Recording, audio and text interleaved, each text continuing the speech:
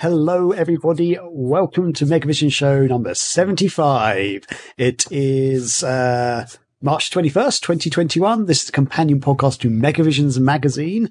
I'm your host, Graham Cookson, and joining me this week, he's tried to discover a little something to make him sweeter. So give him a little respect. It's Marcin Gulick. How's it going, buddy? Hey, it's going good. Like I said before the show, I had a couple margaritas last night, so I could be better, but I'm ready to roll. Excellent. Well, it's good to hear you having a good time before the show. And what a show we have. Sadly, Scotty can't be with us this week, so it is just the two of us. Bad boys, what you going to do? But yes, we're back once again live on Twitch. So keep us company and fire any questions you have in the chat, and we'll try to get to them as we go through the show. And as always, we'll be answering some of your burning questions. There's going to be some more Justice League Snyder Cut chat, I think, happening. And we have our feature discussion where we'll be looking at the ongoing rumors of Microsoft buying Sega and Konami. So yeah, strap in for the ride. That is this week's Megavision Show. Oh no, I've lost my intro. There we go.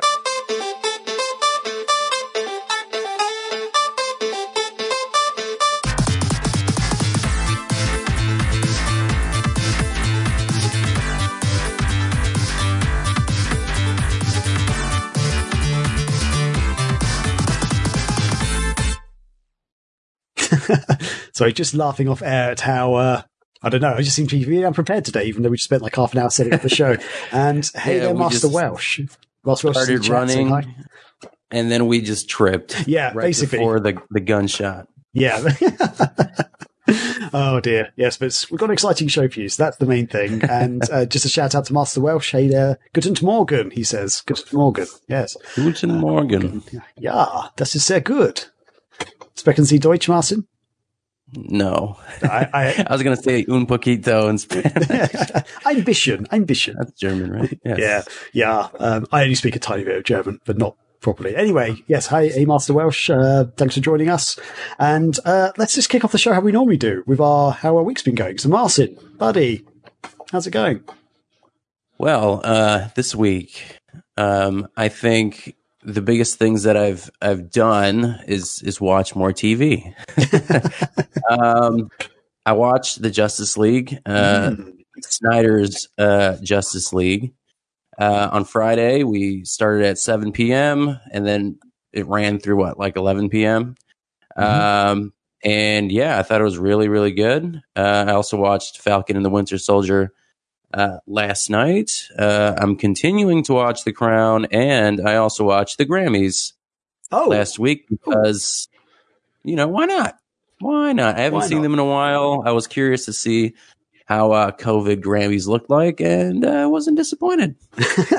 Did they have an audience? Like, what did they do? They had, it was just the artists and musicians outside. It was just the ones who were nominated, and then their performances were in a separate studio. Okay, so. Cool. I have to be, I've never watched the Grammys or the Oscars or anything like that before. I've seen clips of them after they've gone live, and never really bothered to. I guess it's never interested me, to be honest.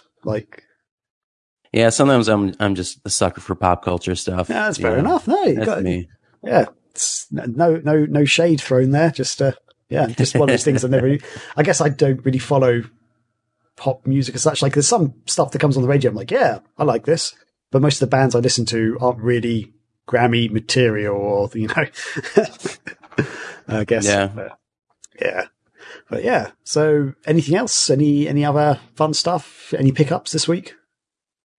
No, no particular pickups besides my cleaning supplies and toilet paper. But if you had something a little cooler than that, please feel free to share. Yeah, so a bit like you, I've also been watching Falcon and the Winter Soldier and Justice League. So we're going to chat about those two things in a second. I've also been being obsessed with Xenocider, basically. So, oh yeah, Marcin about to do something. This may not work. This is the first time we've ever tried this. Aha! Yes, there's my footage of Xenocider on the screen live now. So yeah, I actually streamed this on Friday. So I've been streaming for the last few weeks, basically on my own, just some Dreamcast stuff, a bit of Speed Devils and stuff. But since Xenocider came out, wait, let's grab the box. Since this bad boy came out, Xenocider, I've kind of been loving it, a bit obsessed with it. I've only actually played it while I've been live streaming, so I haven't been playing it on my downtime or anything. This is one tough cookie though. If we've spoken about it before on the show, but if you don't know, it's arcade style shooting game, kind of on rails, but you're just kind of going continuously forward. But you've got to shoot enemies and dodge them and stuff. But it's a tough one. You really have to sort of learn the different enemies, where the enemy placements are and stuff, and avoid their fire. But each time you play it, it's it's not as easy as just knowing where the enemies are going to be and stuff. And like the bosses actually change their routines every time you play it, which is quite interesting. But it's very tough. A few of the team have played it. But I managed to finish it. So I'm really happy about that. Oh, great. So yeah, I finished the story mode. There's 7 levels in total. And then that leads you to unlock, as you're playing through the game, you do unlock different modes. You've got one which is kind of like basically a remake of Space Harrier, which is really cool. They kind of just basically remade Space Harrier. I'm not the biggest Space Harrier fan, but it's really fun to play. There's almost like an endless mode where you're kind of like it's almost like a 3D Space Invader style game where you're flying through the air and Space Invaders are coming at you. You just got to kill them before they get past you.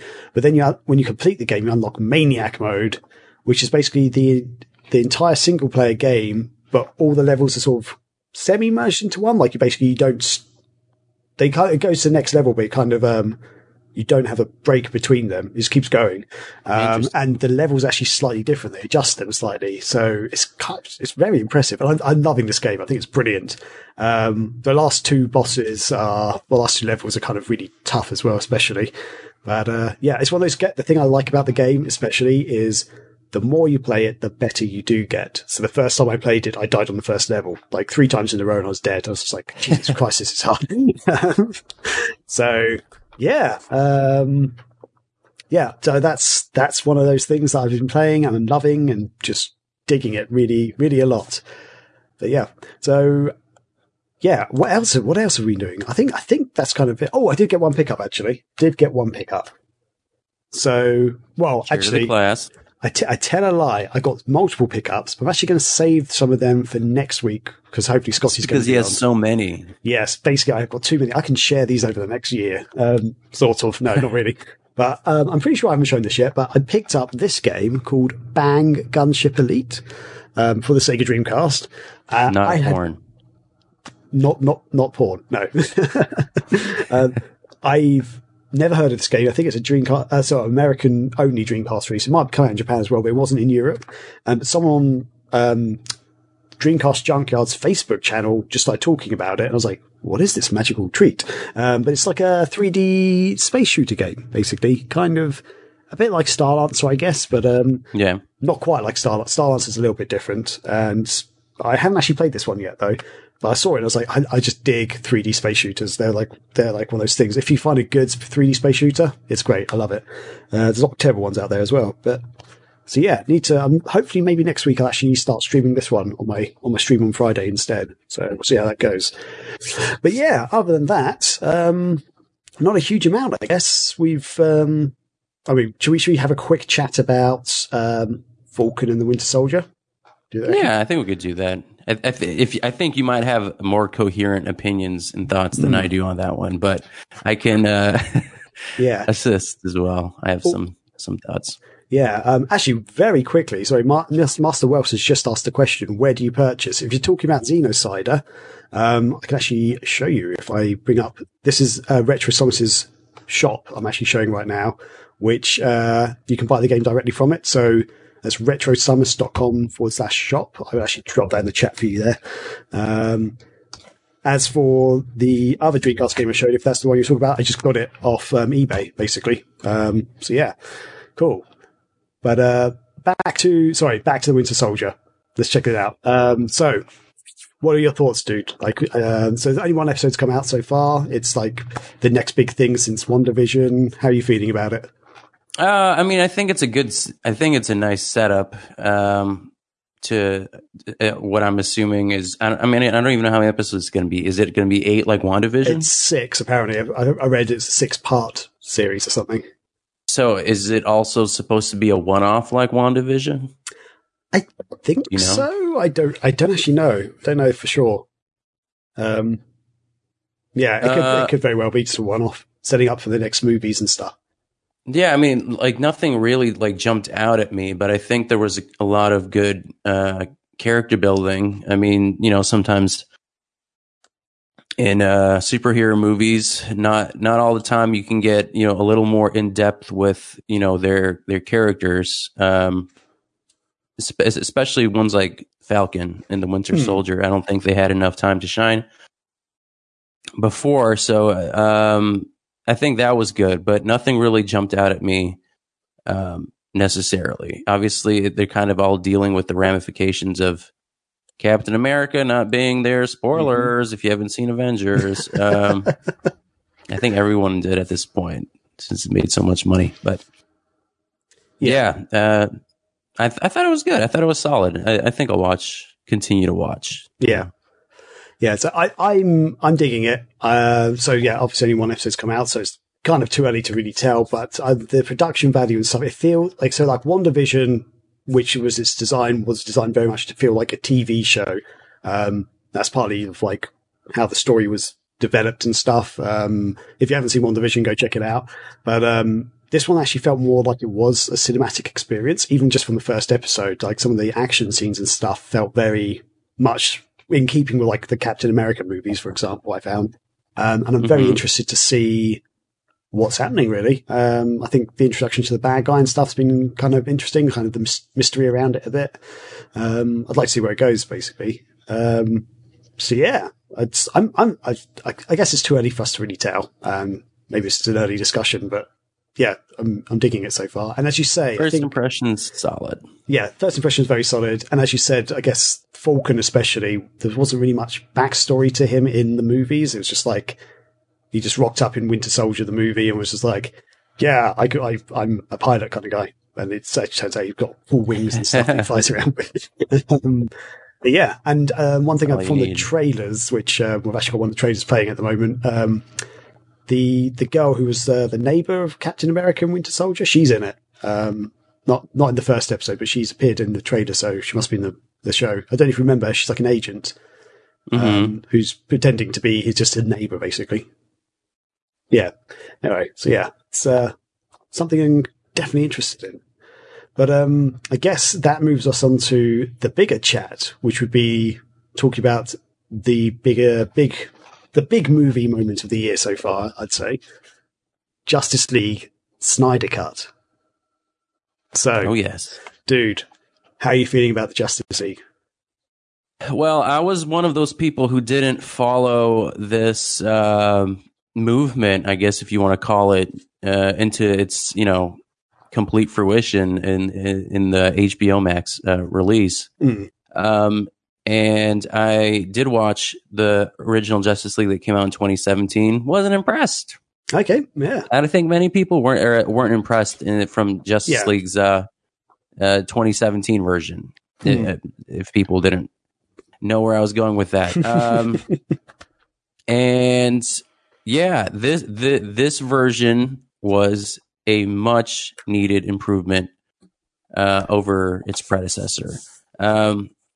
Snyder said in an interview, essentially that, you're trying to get me to introduce 2 or 3 new superheroes and explain a whole alien invasion into a 2-hour movie. And it's not really something you can really do. But it's also, the other problem was you just had, changing of directors in the first one, and then you had reshoots and cuts, and then you had that terrible CGI'd mustache off Superman, and they were talking about that weird line he said too. It was all a cluster fuck.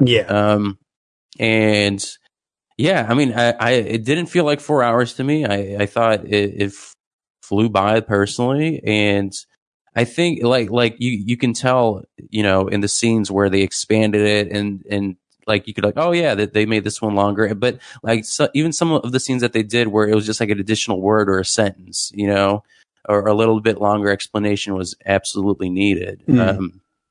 The expanded explanation of the Flash and Cyborg and all that was really, really good. And definitely much needed. Because, you know, in the first version, it's just like, yeah, hey, they're there. They had one scene like, oh, hey, look, it's this guy. He's doing something weird. we got to go get him, you know, and join our team. Like that was the extent of it. Yeah.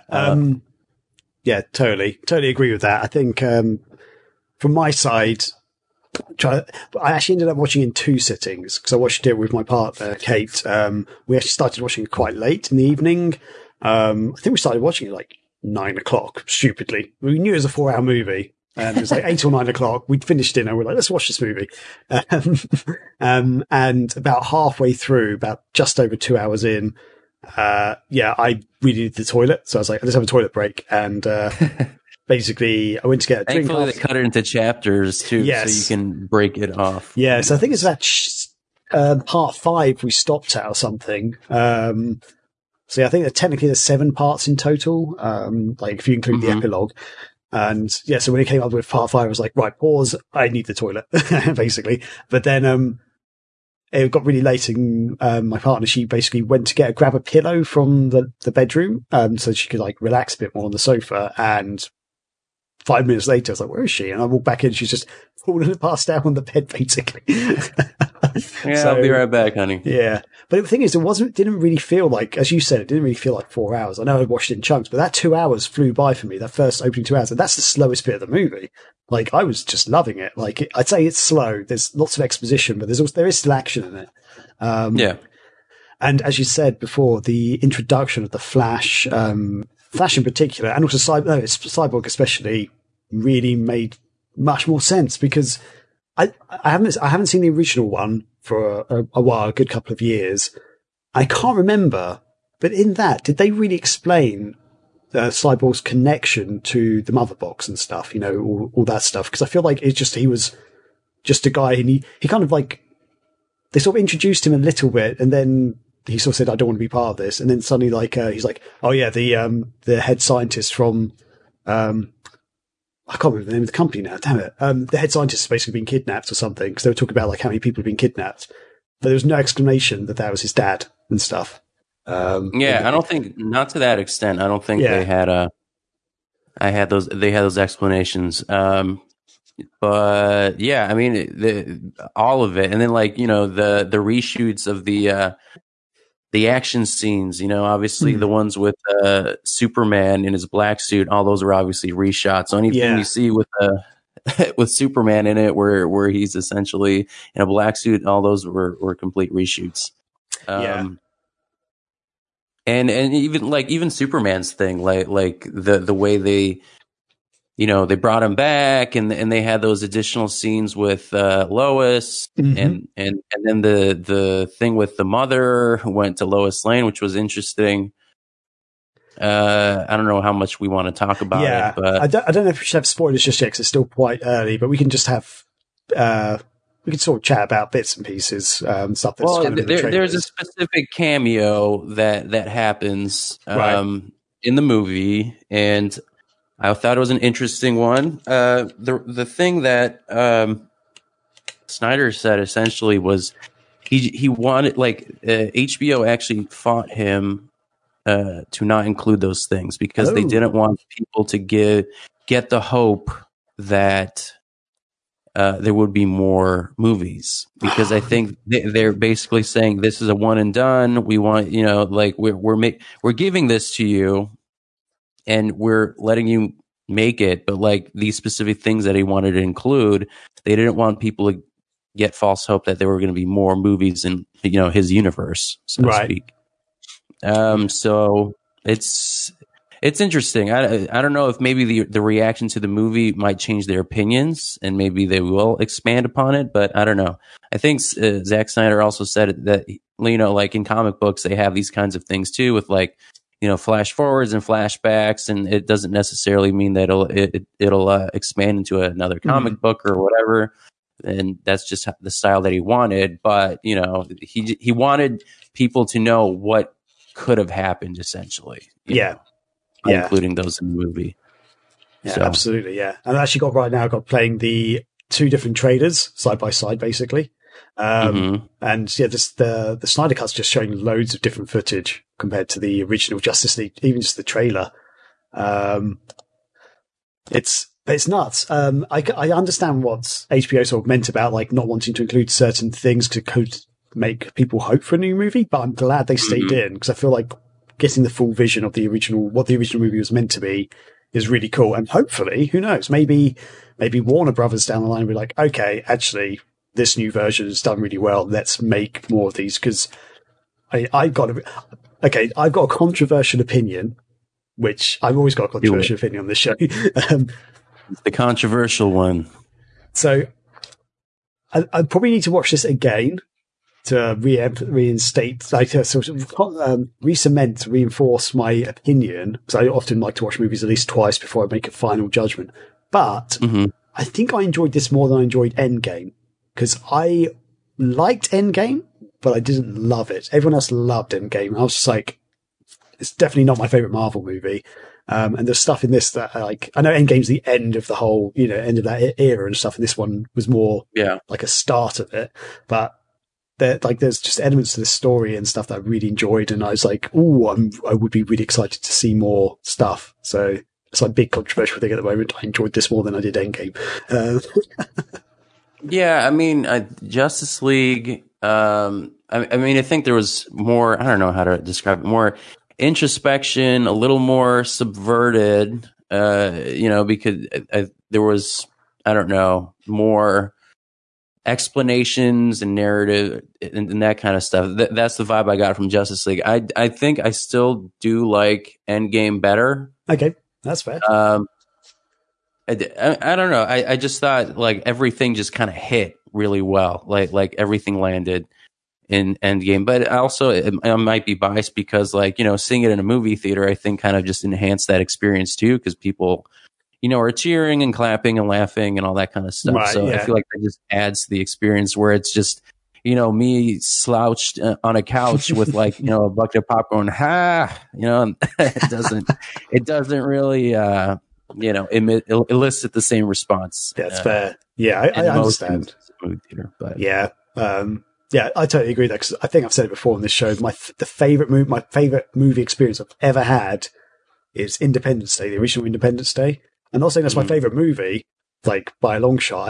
I think Independence Day is great, but for movie experience I've ever had, that was like amazing for me at the time because of the big screen and the atmosphere around you and everything. It was just so good. So yeah, I think being at the movies, that experience does help lend a bit more stuff to it. For sure. But yeah, one other thing, sorry, just talking about the characters as well. The one thing I liked about this version was some of those characters which felt like lesser characters in the original version ended up having a purpose in this. Without any spoilers or anything, I felt like Cyborg was done justice, for example, and the Flash as well, in fact, because in the original version, they were kind of just more like kind of side characters, almost like they were just sort of added in because they're part of the Justice League in the comic books or something. Yeah, the Flash's backstory was like them watching through like a CRTV or whatever it is, him stealing something in the first one, and then that was basically it. There was. There wasn't that whole scene with, the cars and all that stuff. And just the way they did the special effects with like the slow motion was, I don't know, it was so amazing. I don't know. It looked great. It did look really good. Yeah. Yeah, totally. And Cyborg, Cyborg had a better backstory, but also just, his abilities and stuff were shown so much better in this. Like, in the original one, I felt just like, he's just a dude who's kind of like a bit of a robot, but this had way more to it. And explaining about like his abilities was so good. And then the fact how they lend themselves to helping in the story and stuff. And more about, relationship with his parents, the mom and dad and all that kind of stuff. There was, it just needed all of it. It felt like in the first one, like they had a scene and then it looked like it was going somewhere and then they cut it off. And then all the, like the important, and then like the view of the movie just keeps going like, huh, what? But like, it just needed those extra minutes of explanation. Like, oh yeah.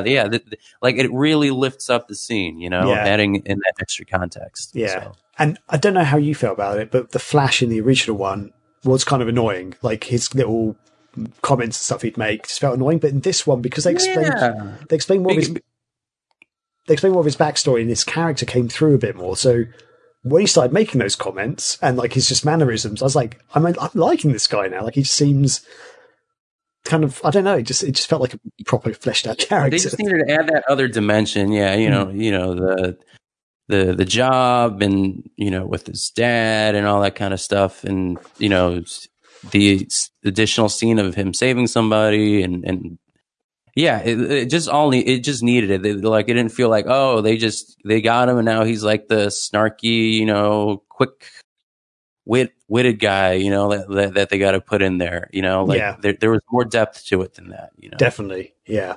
So, I mean, from so judging from what you said, I assume you're thinking it's better than the original. Is that a fair statement? Okay. Would you say it's definitely worth the 4 hour watch? I think so. Yeah. I mean, like if you like superhero movies, if you are respectful of DC and just what the Justice League is, and you wanted a good portrayal of it, and the original version left a bad taste in your mouth, you're going to want to watch this to cleanse your palate and have a different view, at least, of, you know, the DC universe. I feel like the DC movies in general, it's kind of strange because, like, you know, Disney and Marvel, like, they had like this entire timeline and all these movies that connected together, and Disney and Marvel, I guess they did it with the Hulk with like 3 different versions, but like with DC, it's like there were like 6 different reboots and revisions of what the Batman is or the Joker. Like we have this joke, Jared Leto, Joker.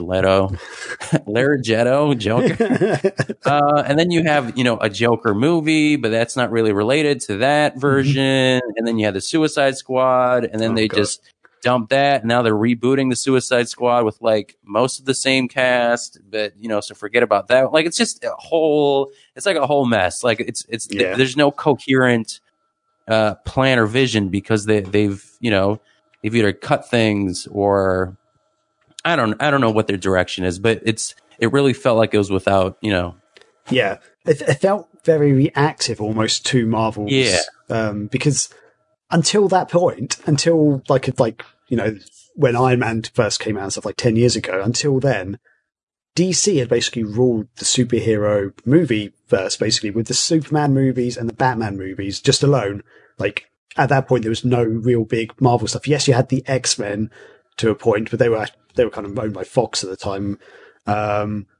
But yeah, and even they weren't as big a successes as the Batman movies, for example. Like the Dark Knight trilogy was like massive. You had the Batman movies in the 80s and 90s as well, which did really well. I mean, I would say DC ruled the 80s and 90s. I mean, like I was going to say even television, you know, you had the Batman animated series and all that stuff that came out. Amazing. I think at the turn of the century, though, you know, X-Men, like you mentioned, that came out in 2000, and then even Spider-Man came out 2001 or no 2002. Sorry. So like you know, those were both from Sony Pictures, but they are Marvel movies, and they were good movies. You know, X-Men 2, Spider-Man 2, both like one of the best sequels to, you know, a superhero franchise. For sure. Although they both went off the rails with Spider-Man. And then they both went off the rails with 3. Yeah, Last Stand and then freaking emo Peter Parker. Oh my God. I just one side thing on Spider-Man 3. I remember my friend went to see it 2 days before I got to see it. And we were at some sort of house party and he started talking. Everyone was like, "Oh, you saw Spider-Man today?" He's like, "Yeah, it was terrible." I was like, really? It can't be that bad. Like, and he's like, yeah, no, it's ridiculous. Like, there's one point where he kind of dressed up like an emo and he's like walking down the street doing this like strutting thing. And I thought my friend was just being over the top ridiculous. Like, clearly that didn't happen in the movie. Hyperbole, yeah. I watched the movie 2 days later. I was like, this literally happens. This is the worst thing. Like, oh my God, what is going on? It's like it's the emo scene was big then, it's 2007. You gotta put that on Peter Parker for some reason. Man. And it is also a case of too many villains. How do you go from Spider-Man 2 where you focused on Doc Ock and then you threw in 3 or 4 guys? Yeah, because you had the whole Venom. You had the Venom thing. You had Sandman. You had I've forgotten his name now. Osborn. Yeah, Osborn. Yeah, like Green Goblin's son, basically. Was he technically meant to be Hobgoblin, or was he just a dude? I think it was. Yeah, I don't know. Either way, not good, folks. Not good. Yeah, it's really bad, and that's kind of how I felt with Iron Man 2. Actually, they put too many storylines into one movie, but that's another conversation. And then with the DC stuff, they had Man of Steel, right? They had that Superman movie in 2006. It was okay, right? And then they did it again with another different Superman. You know what I mean? With Henry Cavill, who is the right Superman. I thought he did a great job as Superman. Yeah, I really enjoyed the what was. I just forgot what it's called. What's the name of the first Henry Cavill Superman movie? Man of Steel? Wait, was that Man of Steel? Is it not Man of Steel? Yeah, it must be. Oh, yeah, because the other one was Superman Returns, wasn't it? Yeah. Okay, yeah. So, yeah, it was Man of Steel. So I just got confused then. Yeah, Man of Steel. I enjoyed that. I mean, Superman's not my favorite superhero and stuff, but yeah, he's just too plain for me. It's Superman, I understand, people like it, and he's got this interesting, background with all the alien stuff, but I don't know. I feel like I want somebody with more, character flaws and that kind of stuff. That's why I think I preferred Batman over Superman. It's fair. Yeah. I think Batman can also be a little too brooding and emo-ish, but hey. Yeah. there was an interesting, I think it might be from a movie actually. There's an interesting take on Superman, which it's always stuck with me, that someone in this movie was talking about how Superman was his favorite superhero because he's unlike any other superhero. As in his superpower, superhuman form as Superman, that is him. Whereas his actual disguise is him being a normal human, basically. Whereas every other superhero or hero out there, they've got Bruce Wayne, or I'm trying to think, they are just a normal person, but then they dress up and disguise themselves as Batman, as Spider-Man. Okay, you can't tell it's Bruce Wayne under that cowl, but fucking Superman, he puts on glasses or he takes off glasses and puts a curl down, and now he's all of a sudden Superman. That's not Clark Kent. That's Superman. And he puts the glasses on. Where'd he go? Oh man. I never understood that part. I know that's obviously the same person. That is a ridiculous thing. Although there's a really good video online of, do you remember Christopher Reeves, who did the earlier Superman? Was that 70s or 80s or whatever it was? 80s. The big Superman movies of the back then. They were showing how he did a really good portrayal of Superman and Clark Kent, because even though he's the same guy and he would just take his glasses off and stuff, when he was Clark Kent, the way he moved and stuff was really dorky and really clumsy and just kind of all over the place. And as soon as he turned into Superman, he was proper, standing up tall and just showed that he was super strong. And it was actually a really good reflection. So it's that's how you play Superman, basically. Whereas every other Superman person since then has just been a big guy, basically. Good-looking macho guy in glasses, and then good-looking macho guy without glasses. Same posture. Yeah, basically. Okay, so moving on with this. What do you think the future of the franchise would be for this, for the Justice League, for the DC comic movie universe? Do you think potentially it could go somewhere now, or do you reckon this is it, it's done? The Snyder Cut is the final Justice League sort of thing, that won't continue this movie, the storyline at all. I think my cynical side is going to say that this is the end of his version, because he wanted to make 2 or 3 more movies. I feel like there's no way Warner Brothers would allow him to make more movies, just because, honestly, objectively, Batman vs. Superman wasn't good, and he made that movie too. Okay. I know they made this movie partially because of the fans, and there was just that giant movement. Also partially because there was a battle between Warner Brothers and him and his wife, who I think was a producer, but also at the same time when this happened, his daughter committed suicide. His adopted daughter committed suicide. Mm-hmm. So this was all happening at the same time. So I feel like there was a sense of guilt and an apology for Zack Snyder to complete this movie on top of the fan movement. And this was just kind of like a unique situation where, you know, fans and all this willed a different version of a movie into existence. Like, has that ever happened before? I feel like it hasn't. I don't think it has. People were unsatisfied with the original version, and then they got the director to come back, reshoot scenes, and then, you know, create a 4-hour movie from a movie that was released, you know, 4 or 5 years ago. Like, that's pretty incredible. It's amazing.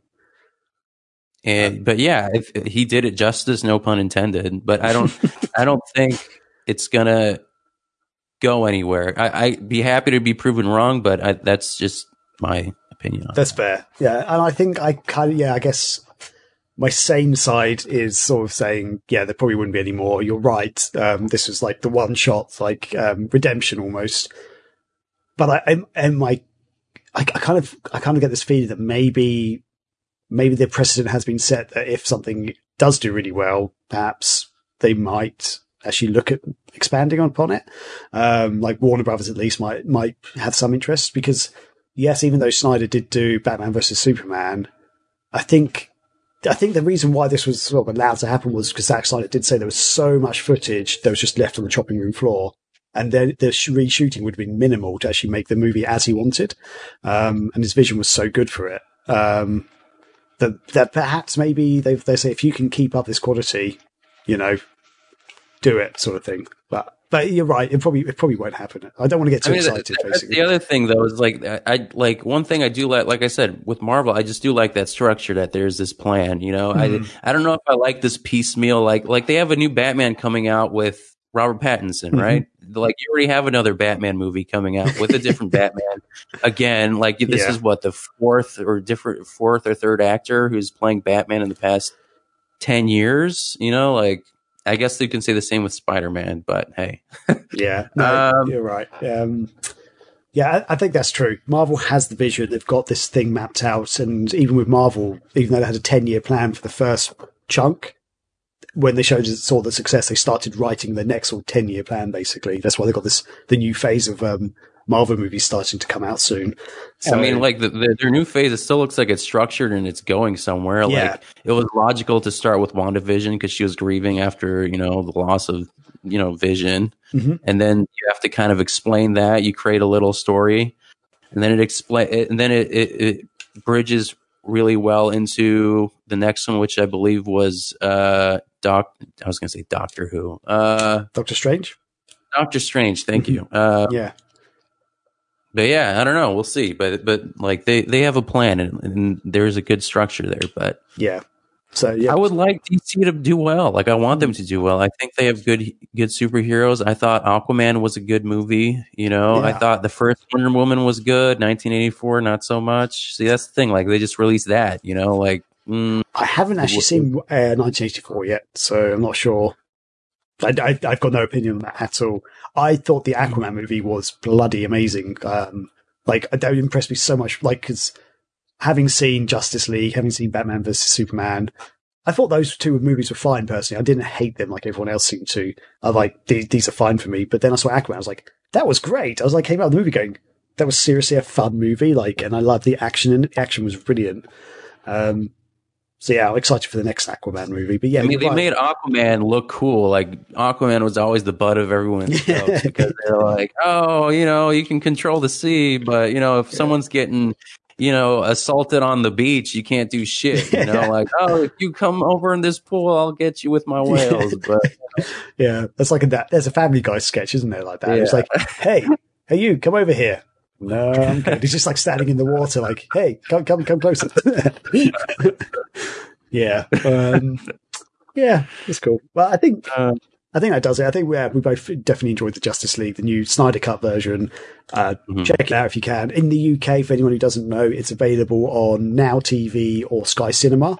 They've done a partnership with HBO, like they did with Game of Thrones, basically. So in America, is it only available on HBO Max? Is that right? Yeah. I mean, like they just have a whole slate of movies that they want, that they want to really push the service. So they got Mortal Kombat coming out next month. They have the King Kong versus Godzilla movie coming out at the end of this month, and is that coming out? There's a couple of other ones. Is that coming out on HBO Max? Yeah. First? Oh, because I've been wanting to see that the King Kong versus Godzilla movie. Since the last Godzilla, because I love the last Godzilla movie. I thought that was freaking amazing. Oh yeah, I thought King of All Monsters was amazing. I didn't understand why the critics didn't give it that high of a rating. I thought it was great.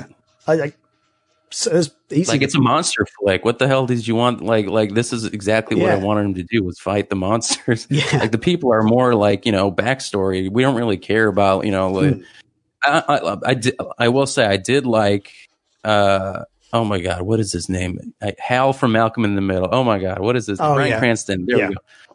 I did like their relationship in the first Godzilla movie. I thought that was done really well too. But again, like, I thought, Godzilla is the star of the show, so you want to focus on that and the monsters. Yeah, definitely, yeah. And the ice. Like, that was they were freaking scary. Like the way that they did, like this, just the scaling of, like, you have like this giant 3-headed monster in a block of ice in a cave. Oh yeah, like, oh my God, I was getting like anxious just looking at that. Yeah. Even Mothra had moments of being kind of a scary monster. Yeah, all of it. It was like the gravitas and the size of them were like really well done. So yeah, I'm excited for the next one. I didn't realize it. I thought it was going to come out in the cinema, but obviously I guess with COVID and stuff, that's not going to happen. So yeah, hopefully that's also got a deal over here on Now TV and Sky. So yeah, hopefully we'll get to see that. Awesome. Cool. So I guess that wraps up that little bit of chat, and that will move us on to our feature section. Now, Martin, do you want to have a quick break, or are you happy to keep going? What do you feel? I can go to the bathroom real quick if we can do that.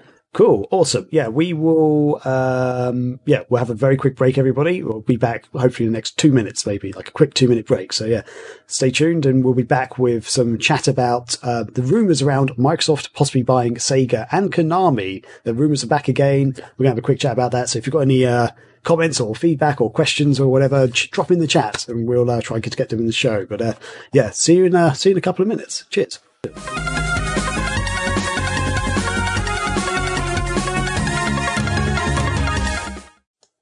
Cool. Yeah. So if you haven't heard, this has been going on for months now, basically, for anybody. Since Microsoft announced that they were buying Bethesda, or actually ZeniMax, which is Bethesda's parent company, there've been more rumors circulating about possibly Microsoft buying Sega. And more recently, Sega and Konami, I think even Capcom sort of came about, which is quite impressive or quite crazy. Yeah. And it's kind of come about, because notoriously, ever since the original Xbox, Microsoft has really struggled to get a foothold in Japan, which is like the one region, which is a big region, obviously, but they just haven't been able to quite successfully make it out there. So it kind of makes sense almost for Microsoft to want to try and like look into getting a Japanese developer on their books. Essentially more and more recently, they talk about Sega wanting to buy them out. And I think part of this comes out of the fact that more games have recently come to the Sega more Sega games have come to Microsoft platforms where they were actually more PlayStation exclusive. Right. So yeah.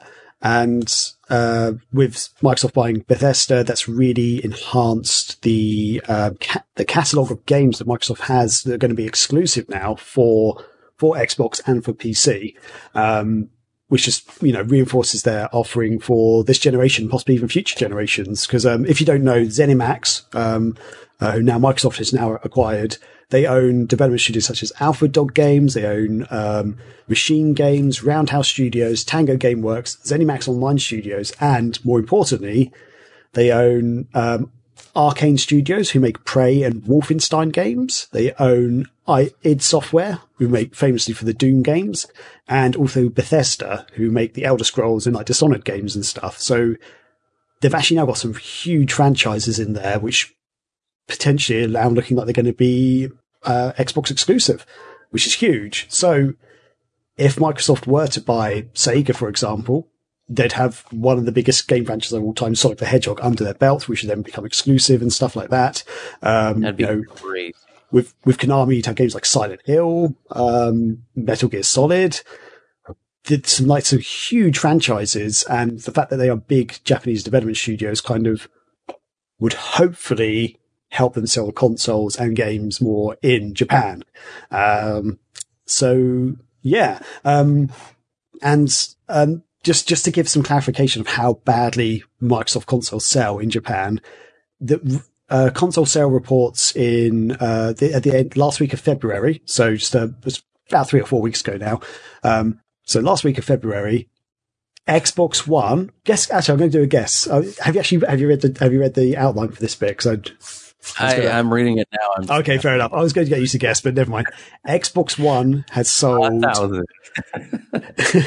Xbox One sold 10 units in 1 week. Just 10. Insane. Xbox. That's like a bad day on one like GameStop chain. You know what I mean? Like that is crazy in the whole country. Yeah, I know, it's nuts. The Xbox Series X and S have sold about 1,500 copies, 500 units, 1,500 units. Then you compare it to the PlayStation 4, so last generation console, 3,000 units in 1 week. It sold more. It sold more than. Oh my God. And the PlayStation 5 sold a whopping 33,000 units in 1 week. So that just shows the Xbox versus PlayStation comparison. It's not even, there's no competition there for unless you bring in Nintendo. The Switch sold 78,000 units in 1 week, which is just insane. Yeah, here's like PlayStation, and then here's like Nintendo. Like you can't even see it. Yeah, on the camera, but like insane. It's crazy. Man, it's nuts. Oh man. I don't even know where to start with this. So one thing I'm like, do you think the Japanese are just like, fuck this American console? Like we're very proud of, our Japanese, brands and like we already have 2 consoles in PlayStation and the Nintendo Switch. So why get a third one? I don't know. I don't know what the struggle is to really break in that market, So one of the things I know about one of the things I know about Japan and the sort of the way they work a little bit has been that. So this actually came from someone I know who works in the games industry. He's worked in it for quite a while, and he worked for a Western studio, and he said that. Yeah, at the time he worked for a Western studio, he basically said just trying to get games out in Japan and sell them well is really, really difficult for Western studios. So there seems to be a culture in Japan. I don't know if this has changed. This was actually quite a few years ago. It was like 10 years ago I spoke to him about it. He was saying how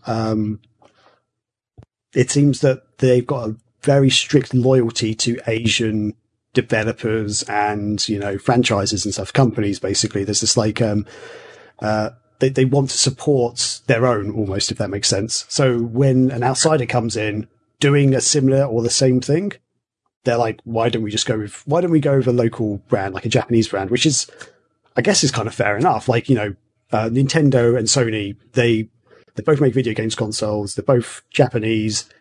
Why don't we support them? What's the point? Why do we need to support Microsoft? Yeah, exactly. Which is, I can respect that a bit, I guess. Yeah. But there's also a Japanese wing of Xbox and Microsoft. Like they also work in Japan, right? Like it's not like they're not Japanese. Unless it's just because the overarching parent company is American. I don't know. Yeah, I think. Yeah, I'm not sure. You have a very valid point. I'm not sure what the argument there is for or against that. Yeah. Obviously, Microsoft employs a lot of Japanese people in their Japanese arm, but yeah, I guess there's just that feeling that this is an American company. Why don't we support our own, basically. Before Microsoft bought Bethesda, what would you consider to be Microsoft's exclusive titles, like their hard-hitting titles, franchises? Sorry, they really only had a couple, didn't they? They had Gears of War and Halo, as far as I could tell. Wasn't really much else. I was going to say, like, I was like, is there other ones? I was like thinking maybe Killer Instinct was on there for a little bit. But... Oh, yeah. So they do own they obviously own Rare as well. So they own Rareware.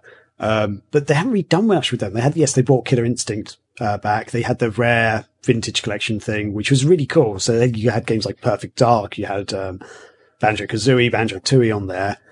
And they had they did have on Xbox 360, they did have, it was the Banjo-Kazooie, I can't remember what it was called, Nuts and Bolts, that was it. They had that, but they didn't do very well, but that's because it wasn't as good a game as the others. Well, wasn't even the original, most of the original people who developed the game, right? Like, I think there's like this fear of like Microsoft buying off like Rare, and they have all these franchises that are under their roof, but like they didn't take advantage of almost any of them, and the ones they did, like Banjo-Kazooie, didn't do well, you know? So, yeah. I feel like, no, you've got a point, because with Banjo-Kazooie, as you say, with Rare, it was different. It was almost like a different studio at that point. They weren't the same, wasn't exactly the same team that worked on them. So they've lost something there with it. And which is good for Microsoft then, that they purchased Bethesda, because that just gives them more exclusive, big hitters under their belt, like Elder Scrolls, Wolfenstein, like all those franchises, Dishonored, I guess, Doom. Yeah. That's also kind of like right up their wheelhouse too, like Gears of War, Halo, that kind of stuff. Like that kind of matches with Doom and Wolfenstein. And then, Xbox, I know, like, for me, like, the first Xbox was, like, one of those, like RPG action things that like, I went to. Like, they had Fable, they had Star Wars, Knights of the Old Republic. Like, that wasn't on PlayStation, like, those kinds of things were what gravitated me towards the original Xbox, on top of the Sega titles like Shenmue 2. Yeah. Obviously, because we're, Sega focused. I think that was one of the things that I liked about the original console. But then it just kind of fizzled out. I mean, Sega then just, put their stuff, it felt like, more exclusively on Sony's console.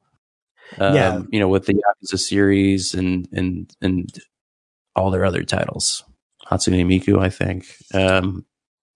But yeah, I don't know. I think that the other thing I'm looking at from like the Japanese developer's perspective is like, is this a smart idea for them, considering that they're not selling that well? Like, would them purchasing us be a good idea? Like, what if now like Microsoft owns us, and now the Japanese people don't want to buy Konami or Sega games? Like, then you just completely tank Sega or Konami when Microsoft buys. Yeah. You know what I mean? Like, if it's exclusively for Xbox, and then no one's buying Xbox consoles, but now only Sega makes for Microsoft, I don't know. I feel like that might not be good for them either. So that'd be an interesting predicament. Yeah, you've got a very valid point. Yeah, because is it worthwhile Sega or Konami or Capcom, whoever, selling themselves to Microsoft? Because, as you say, it could have a negative impact on them. But that said, if Microsoft is the parent company that owns them, I mean, in effect, for example, with the Bethesda buyouts, it was like, how much was it? It was like in the billions, wasn't it? Like 2 billion or 1.2 billion or something like that. It was a huge buyout. So, I mean, in a way, those studios haven't lost anything as such. They've effectively covered any profits they would have made from those games for a long time. In effect, I mean, with those. Well, yeah, Bethesda was also well off, and I think Sega and Konami recently, Sega's doing well, but I don't think it's Bethesda well. Like Elder Scrolls, that kind of stuff. I mean, Konami, I don't even know what are they still doing more games? Like Metal Gear Solid basically ended, and I know they were trying to resurrect it, but like they had the whole fallout with Hideo Kojima, and that was a bad PR move. And then they had the Silent Hills thing that went away. Pachinko slot machines, I guess. I don't know. Like, I don't know what they would gain from it. I guess if maybe like Konami, for example, maybe that's more realistic. If Konami would benefit from a parent company like Microsoft, to stay relevant, not go out of business, and then have the Metal Gear franchise, Silent Hill, because like Konami has some pretty big hitters in them too, So they do. Yeah, they might be better off than Sega, for example. I don't know about Sega being bought by Microsoft. I think one of the problems with Sega is that they have sort of fallen into the rut of making Yakuza games, making Sonic games, and then on the PC you got the Football Manager games and Total War games. That's kind of the franchise they're kind of known for now. They've almost lost their way in a way. So I feel like they're not as big. And I do wonder sometimes if Microsoft, for example, bought them out and they had the backing, the sort of financial backing to help promote some of their games more, or like invest in making like a new Jet Set Radio, for example, like those sort of more wacky games that Sega was really known and loved for. Would that actually help Sega? Like, because they were like, that's one of the things they don't have that. Yes, Sega makes millions of dollars. They're a multi-million-dollar company, but when you compare to like how much they spend on, advertising and stuff, it's almost nothing. And it seems like they don't want to invest in any risky ventures anymore at the moment. And when they do invest in new games, it seems to be kind of stereotypical RTS style games, which do sell well on PC, but, they don't seem to have really gone for anything big. So in some ways, I feel like Sega could benefit from this. I think like the one thing that I would like to see if this actually happens, who knows if it'll happen, but in my pipe dream, I think that what Sega's current issue is that they are still very fractured in terms of messaging, because the Western Sega of America is different from Sega of Europe, and that's different from Sega of Japan. So culturally, and in terms of them making games, it's like the right hand doesn't know what the left hand's doing, and then there's so many hoops you have to jump through. I feel like maybe if you have someone like Microsoft buy them, they might create a better, unified message or plan, or have them all work better. I don't know, more coherently, because it feels like, at least from the interviews we've had before, is like Sega of Europe isn't exactly doing the same thing Sega of Japan is, or if Sega Europe has to do something, they have to go through this whole process with Sega of Japan to get approval and all that kind of stuff. It's I'm sure it can't be that fun to go through all that red tape every single time. Yeah, that's even true. like console wars, like the same thing. Like Tom Kalinske, like you had to go through approval of Sega of Japan to do any of these things, and then you'd get some immense pushback on a lot of things that you want to do. But yeah, I don't know. I think that would be a good thing if Microsoft knew how to handle that. Company culture or strategy, a top down strategy for Sega, where they all function as one unit. But that would be interesting if they were. Because the thing is, even though Microsoft, I think in the past with some of the early studios they bought, Microsoft did sort of tried to change them a bit and stuff. But more recently, with game like their franchises like Minecraft, which Microsoft now owns, they kind of just let them do their thing. They kind of just sort of said, keep going, basically, just keep doing your thing. So I wonder if they were to buy Sega, if they just leave them alone, just go, you just do your thing. We'll use a bit of financial backing or whatever if we need be. So that'd be interesting. And I think when you take a step back as well, because a lot of the rumors that have come out of this have come from Sega's strengthening of their relationship with Microsoft. Because you mentioned before, when the original Xbox came out, a lot of Sega exclusives, like games that were in theory meant to go on the Dreamcast, moved to the Xbox. So you had Shenmue 2, which luckily in Japan and Europe, we got it on the Dreamcast, but in America you didn't, but it came to Xbox. No, not that great of a cover art either, I would say. I didn't like it. Fair enough. You look a little children. That's okay.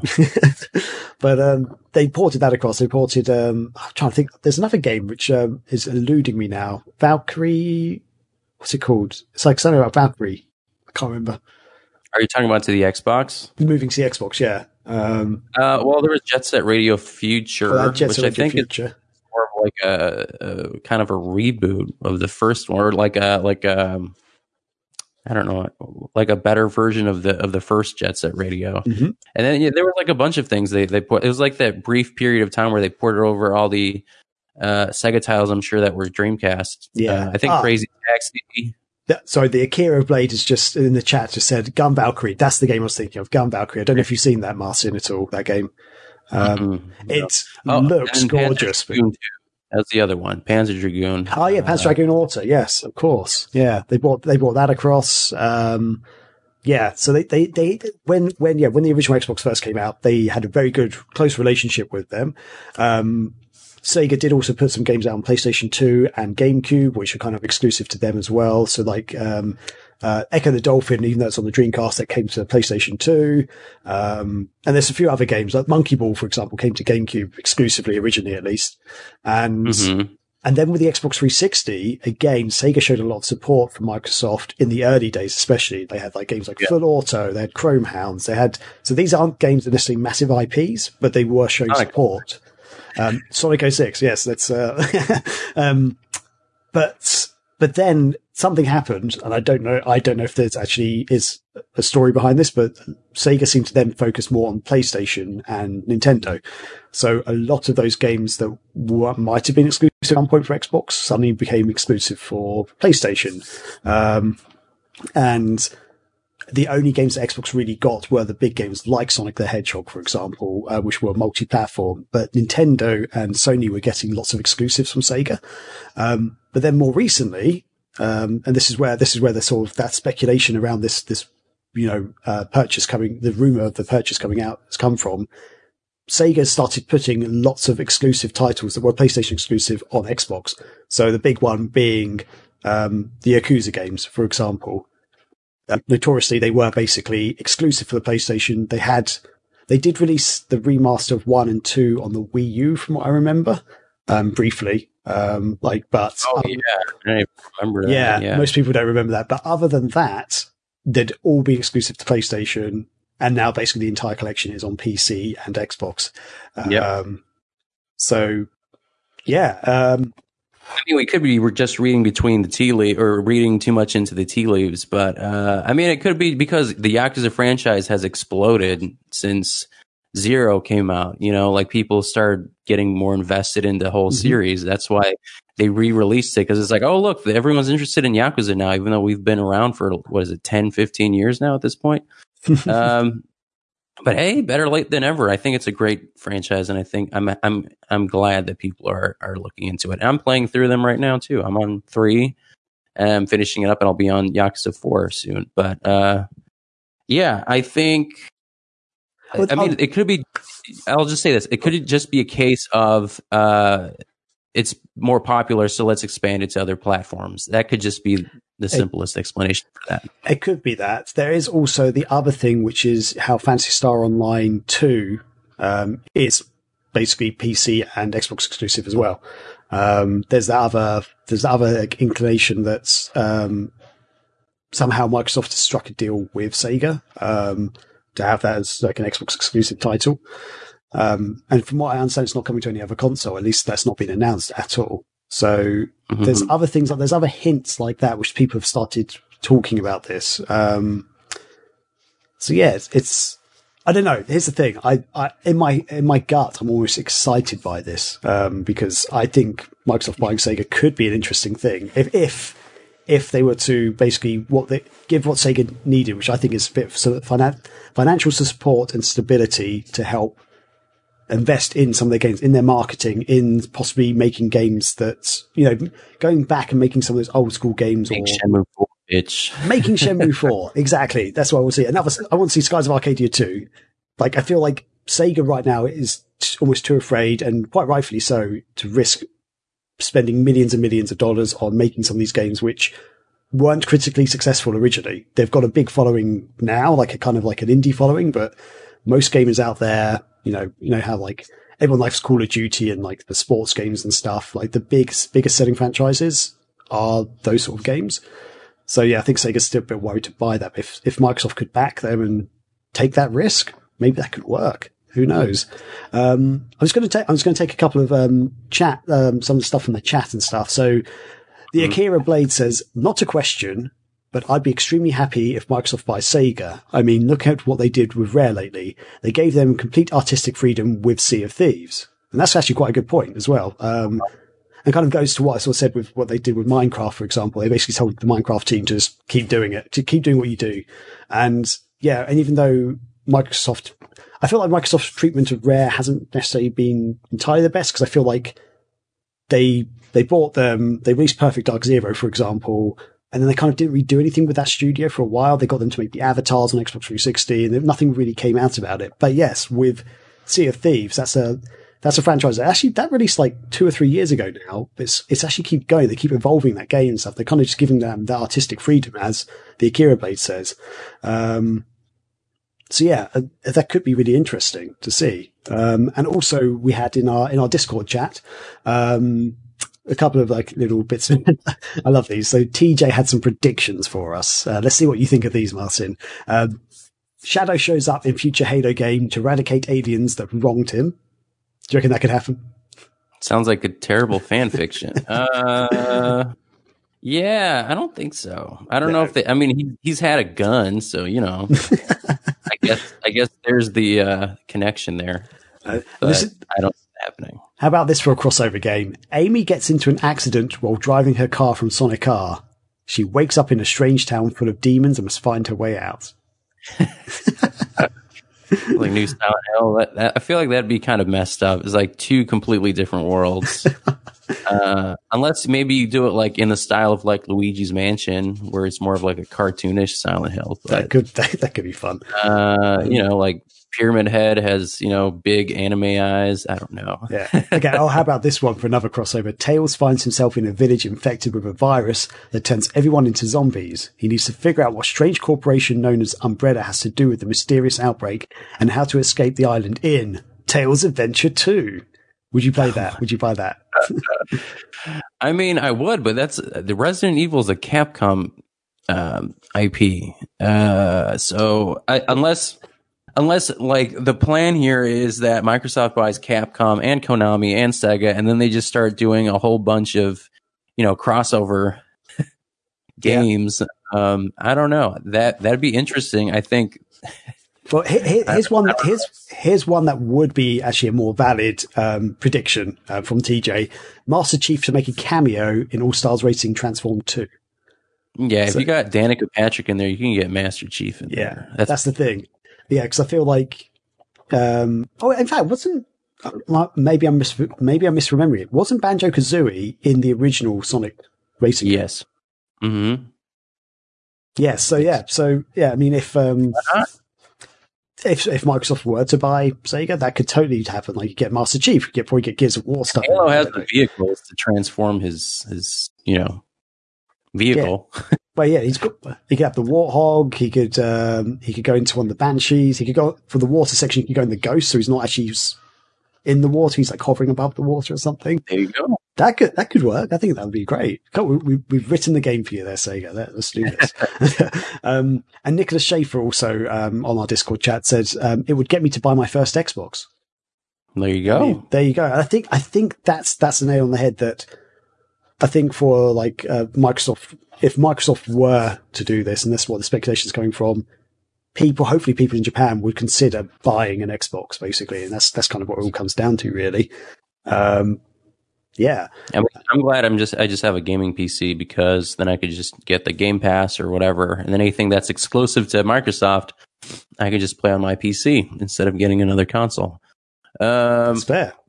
But yeah, I do think that would be a good idea. Yeah, totally. And just going off topic slightly, because we mentioned it, man, about Panzer Dragoon. Have you seen Azel Resurrection, the fan project of Panzer Dragoon Saga, basically? Yeah, I've seen it. I've seen the interview that is it Antichrist who did it? I think he's the one who did the review. Yeah. Yeah, that's on megavisionsmag.com right now, isn't it? Yes. If people are curious, if people are unaware, there is a new project revolving around Panzer Dragoon called the Azel Resurrection Project. And I believe the people behind Panzer Dragoon World are working on it. And I think the controversy was that they created a Patreon. Let's see, with tiers. And I think they said the project does not promise a full game. That's correct. Yeah, they're basically saying what they don't want to do is overpromise anything. They're not promising a full game, but they are. I think they're trying to do as much as they can do. Really, they're recreating character models and stuff. I think they want to have a playable sort of game model, at least a demo of some sort, to almost show what a game could look like. But maybe down the line, if they do get enough funding, if it goes on for long enough, they might be able to make a remake, or hopefully it might tempt Sega to be like, hey, these guys are doing a great job, let's buy them, which is not unheard of, because that happened with Sonic Mania, basically. Let's face it. Sega has really reached out to the community of recent years and actually got some of them on board to actually help bring some of these dreams to life, which is great. The Akira Blade says that Panzer Dragoon World is managing the social media aspect of it. So, got it. Yeah. It's a cool feature because Panzer Dragoon Saga is like my favorite game of all time, which I've said many times on the show. I love it. I would love to see a remake of it. I'd love to see something more from that, another Panzer Dragoon RPG. It's sad that it's, there's the ongoing, I don't know if it's actually, I still don't think this has actually ever been officially confirmed, but supposedly Sega lost the original source code for the Saturn version of the game, which is why, one of the reasons why it hasn't ever been remade or revisited, the Panzer Dragoon Saga. But how do you just lose a source code though? Like, how does that happen? It just happens. I think like back in those days, especially like on old hard drives and stuff. Like a physical hard drive or a server in some closet somewhere. Yeah. Apparently it's happened with quite a lot of games, and like this is a different industry, obviously, but the BBC, British Broadcasting Corporation in the UK, they've been going obviously for years and like decades now.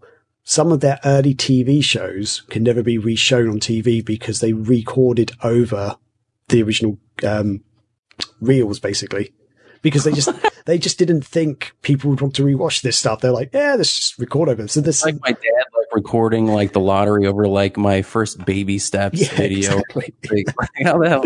Yeah. So there's stuff that like it came out a few years ago. There's certain shows that used to be shown in like the 60s or the 70s or something that the BBC just recorded over because they'd. It costs money to buy these reels and stuff. They thought, let's just record over some of this. No one's going to watch this again. Like, what's the point? And it's like now it's like everything's on demand. We'd love to see the show again. Oh yeah, we don't have that anymore.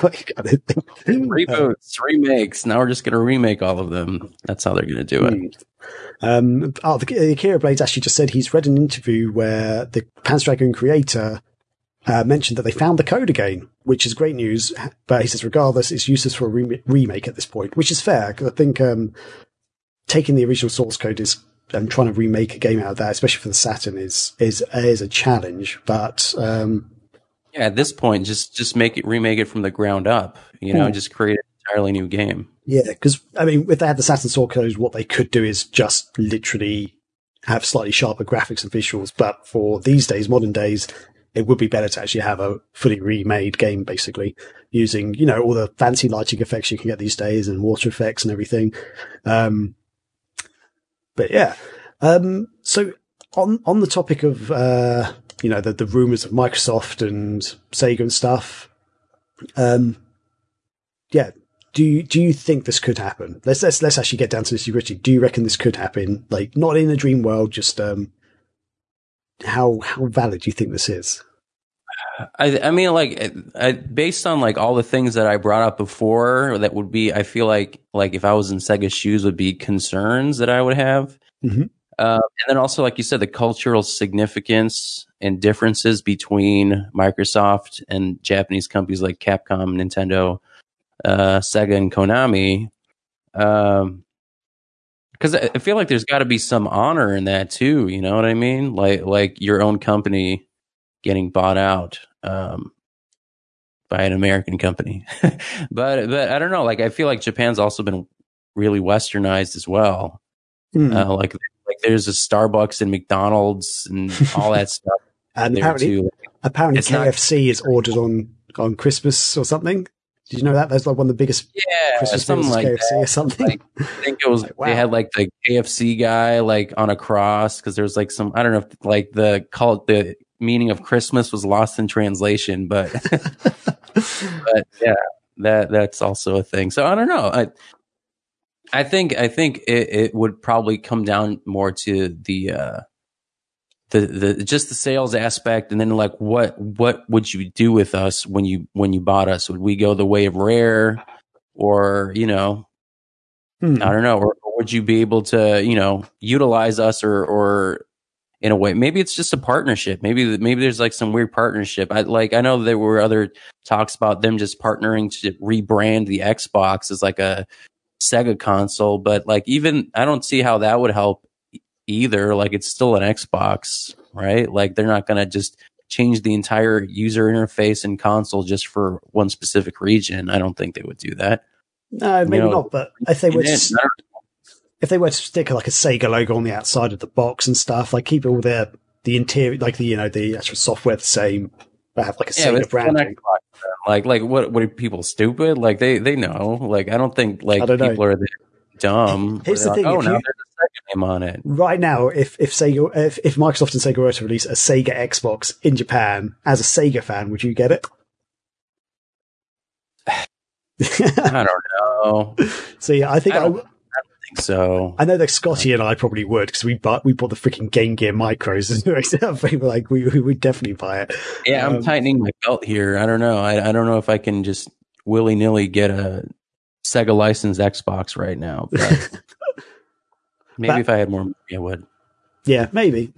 No, you make a good point there. I think, yeah. One thing which actually Caesar in the chat has sort of mentioned now, if this were to happen, if Microsoft were to buy Sega, Konami, and Capcom, for example, he sort of said it would essentially make it that Microsoft would become the Disney of games and destroy Sony's third-party support. Do you reckon that's a fair statement, almost? I mean, it would destroy their third-party support. Yeah, but I mean, yeah, it would. I mean, that would mean that they would not be publishing for other companies, right? Unless Microsoft is fine with that. That is a big chunk of third-party titles. Like, if they bought all of them, oh yeah, like that's basically the entire Japanese, with the exception of Square Enix, like almost the entire Japanese, game industry, under one belt, like all the heavy hitters. Yeah. I don't think that would ever happen. I don't think would ever. Yeah, happen. I don't think Microsoft would have enough money to even do that, to be honest. Like that. I also feel like these companies, I don't know, like I think there is some kind of self-respect kind of thing. Like, like we are a Japanese company, and we've been successful for over 60 years. And that's just how it's going to be. Sometimes it's, I don't know, like I think there is that kind of dimension to this whole situation to consider. Yeah, true. But maybe I'll eat my words, and I will put my foot in my mouth if they buy out one of their companies. I'll say Konami might be the more reasonable one. Okay, I mean that's a fair, for what you've said and everything that you presented. That does make sense. But yeah, even if Microsoft were to buy any one of these companies, it would completely change the definitely the current generation, possibly future generations of consoles, because right now it used to be back in the day, for example, with Nintendo, Sega, and Sony back in like the Saturn and Dreamcast era and stuff. Those consoles all had very unique exclusive games on them. They were there were a handful of multi-platform games, like the sort of sports games that you get and stuff. But even then, Sega had their own sports titles and stuff like that. And And then with the emergence of the Xbox, there seem to be more and more companies that were making multi-platform games. And nowadays, with the Xbox Series X and PlayStation 5, it's basically every game is multi-platform. There's like a handful of unique games that are exclusive to each console, which is right. It's nuts. It's nuts to think about that because yeah, it seems like the only reason to buy one of these consoles is if there's one. Like, for example, I would go for a Microsoft console because I love Halo. That's my jam. But there's no real reason for me to buy a PlayStation 5 because there's not enough exclusive titles on there at the moment, at least. Anyway, right. I'm sure you feel the same with Xbox. Like, if you'd probably, I assume, from what I know, you're a PlayStation 5 man, aren't you? Or you'd go for a PlayStation 5. I'm still looking for one. I mean, like when I was younger, like during like the PS3, Xbox 360 generation, I did own a 360. So like for 5 or 6 years or whatever it was, that was my, next gen console. And then before that, me and my brother had the PS2, the Xbox, and the GameCube. Okay, because they did have like exclusive games that were only on there, and then we're like, we got to play that one, and then the other ones popped up, and that's kind of how it was. But yeah, now it's like there aren't that many. Like PlayStation does have, they have a couple. They have, I think Horizon Zero Dawn is exclusive, and so is God of War, and so is The Last of Us. On cons, I know, and on console certainly, but Horizon's now on PC, I believe. Okay. Well, Uncharted as well, right? Yeah. So you're right there. You've got The Last of Us. You've got Uncharted. There are some exclusive games there. Yeah, I've got a few. I remember Crash used to be, on PlayStation exclusively, and then that went multi-platform, exactly. Right? Yeah. Metal Gear Solid, right? Dreamcast, and now it was everywhere, obviously, because they went third party. And then Metal Gear Solid was exclusively on PlayStation, and then they went to Xbox too. Yeah. I mean, for initially, because they released their first like multi-platform, I think, was MGS2 Substance. That was on Xbox. Yeah, that was like the remastered complete edition. Yeah, basically, it took a while for it to come out. So like PlayStation fans got a exclusive period effectively, and it was only years later it still came out. And Grand Theft Auto as well, like the Grand Theft Auto games. They were basically on. Yeah, you had the first. It was on PC, obviously, but then the first one came out on PlayStation, and then. Oh, you had GTA 2 on Dreamcast, but then GTA 3, those games were on console initially, were PlayStation exclusive, PlayStation 2 exclusive. It was years later that the Xbox got version. Hitter, like PlayStation won the console wars in the 90s, and then they won when PS2 came out too, They took out Sega, basically. Yeah, basically. So like exclusive games, I think there will be less and less. But like from a branding perspective and from a sales perspective, when you're trying to separate your console from the other consoles, what is your sales pitch? Like what can you say about your console that separates it from an Xbox or a PlayStation 5 or a Nintendo Switch? Nintendo, for their ingenuity, like they have always been, it looks like, I mean, they used to be like, all right, everyone's doing, they also had a console, but now like after, the GameCube, basically they're like, fuck it, we're not doing anything like that. We're going to have a controller that looks like, your TV remote, and it's going to have motion control. And now we're going to have a console with another screen on it. And then we're going to have, 2 screens on our portable. Like they basically thought completely outside of the box, and that made them incredibly successful, with the exception of the Wii U. But then they came back with the Switch, and like no one can touch them in that field. Yeah, it's crazy.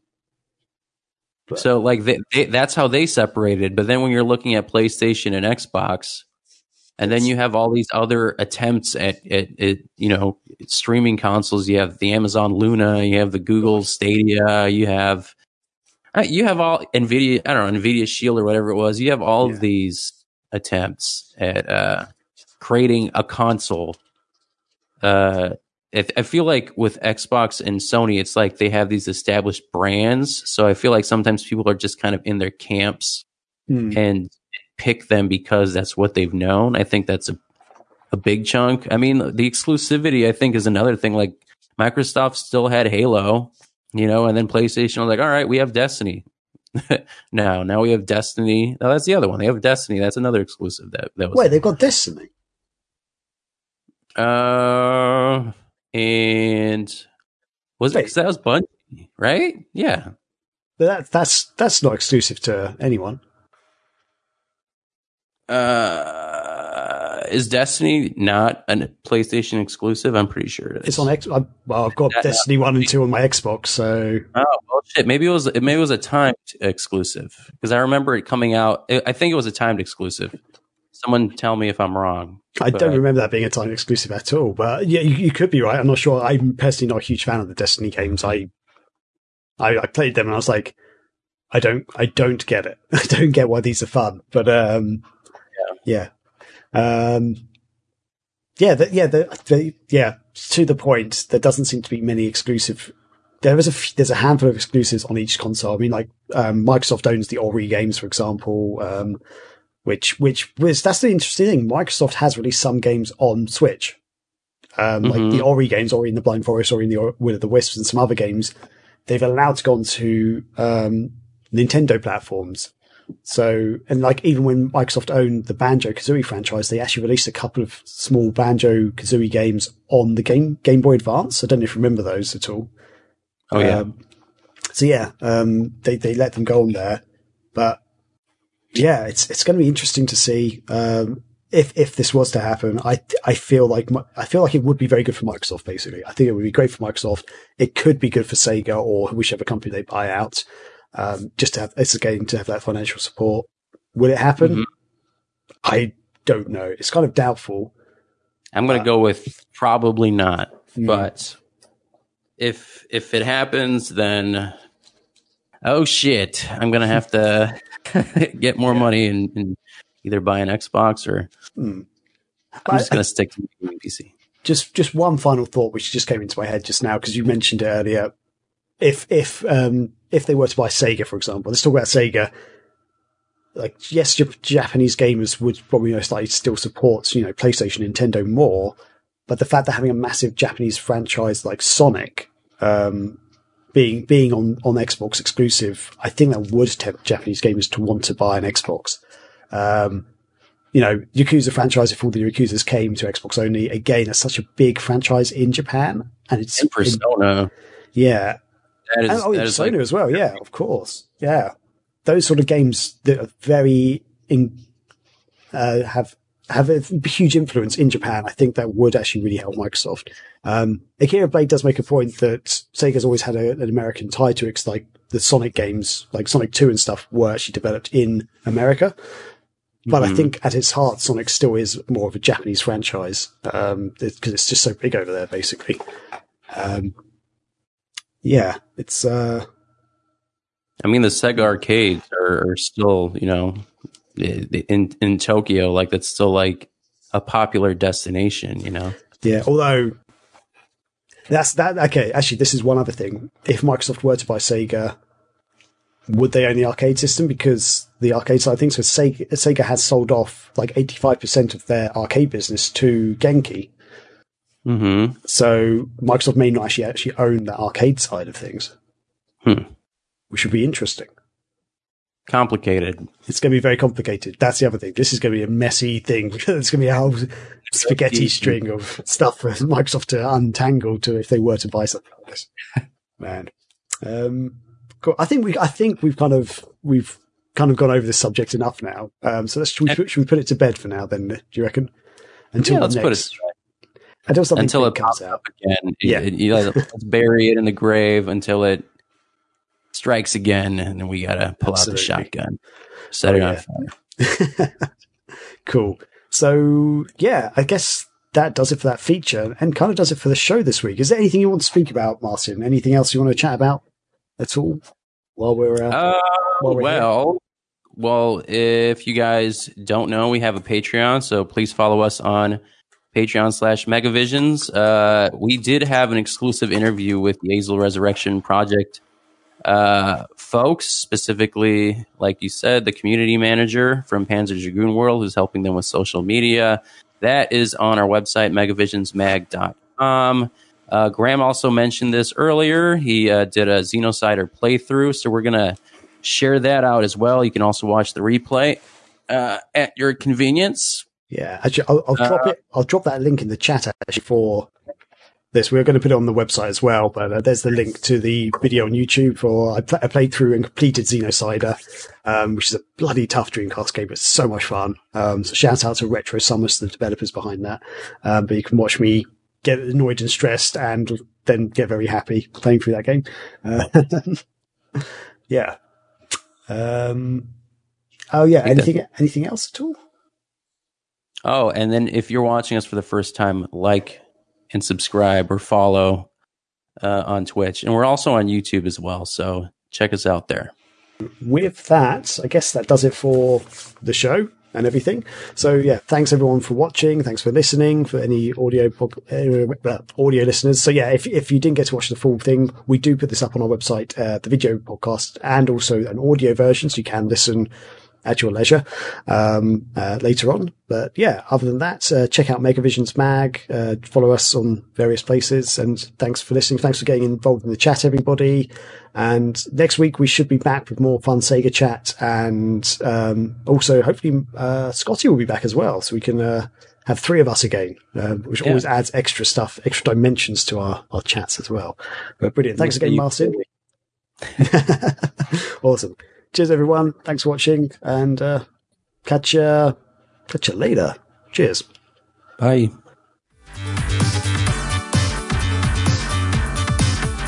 Honey, I gotta tell you about this sandwich.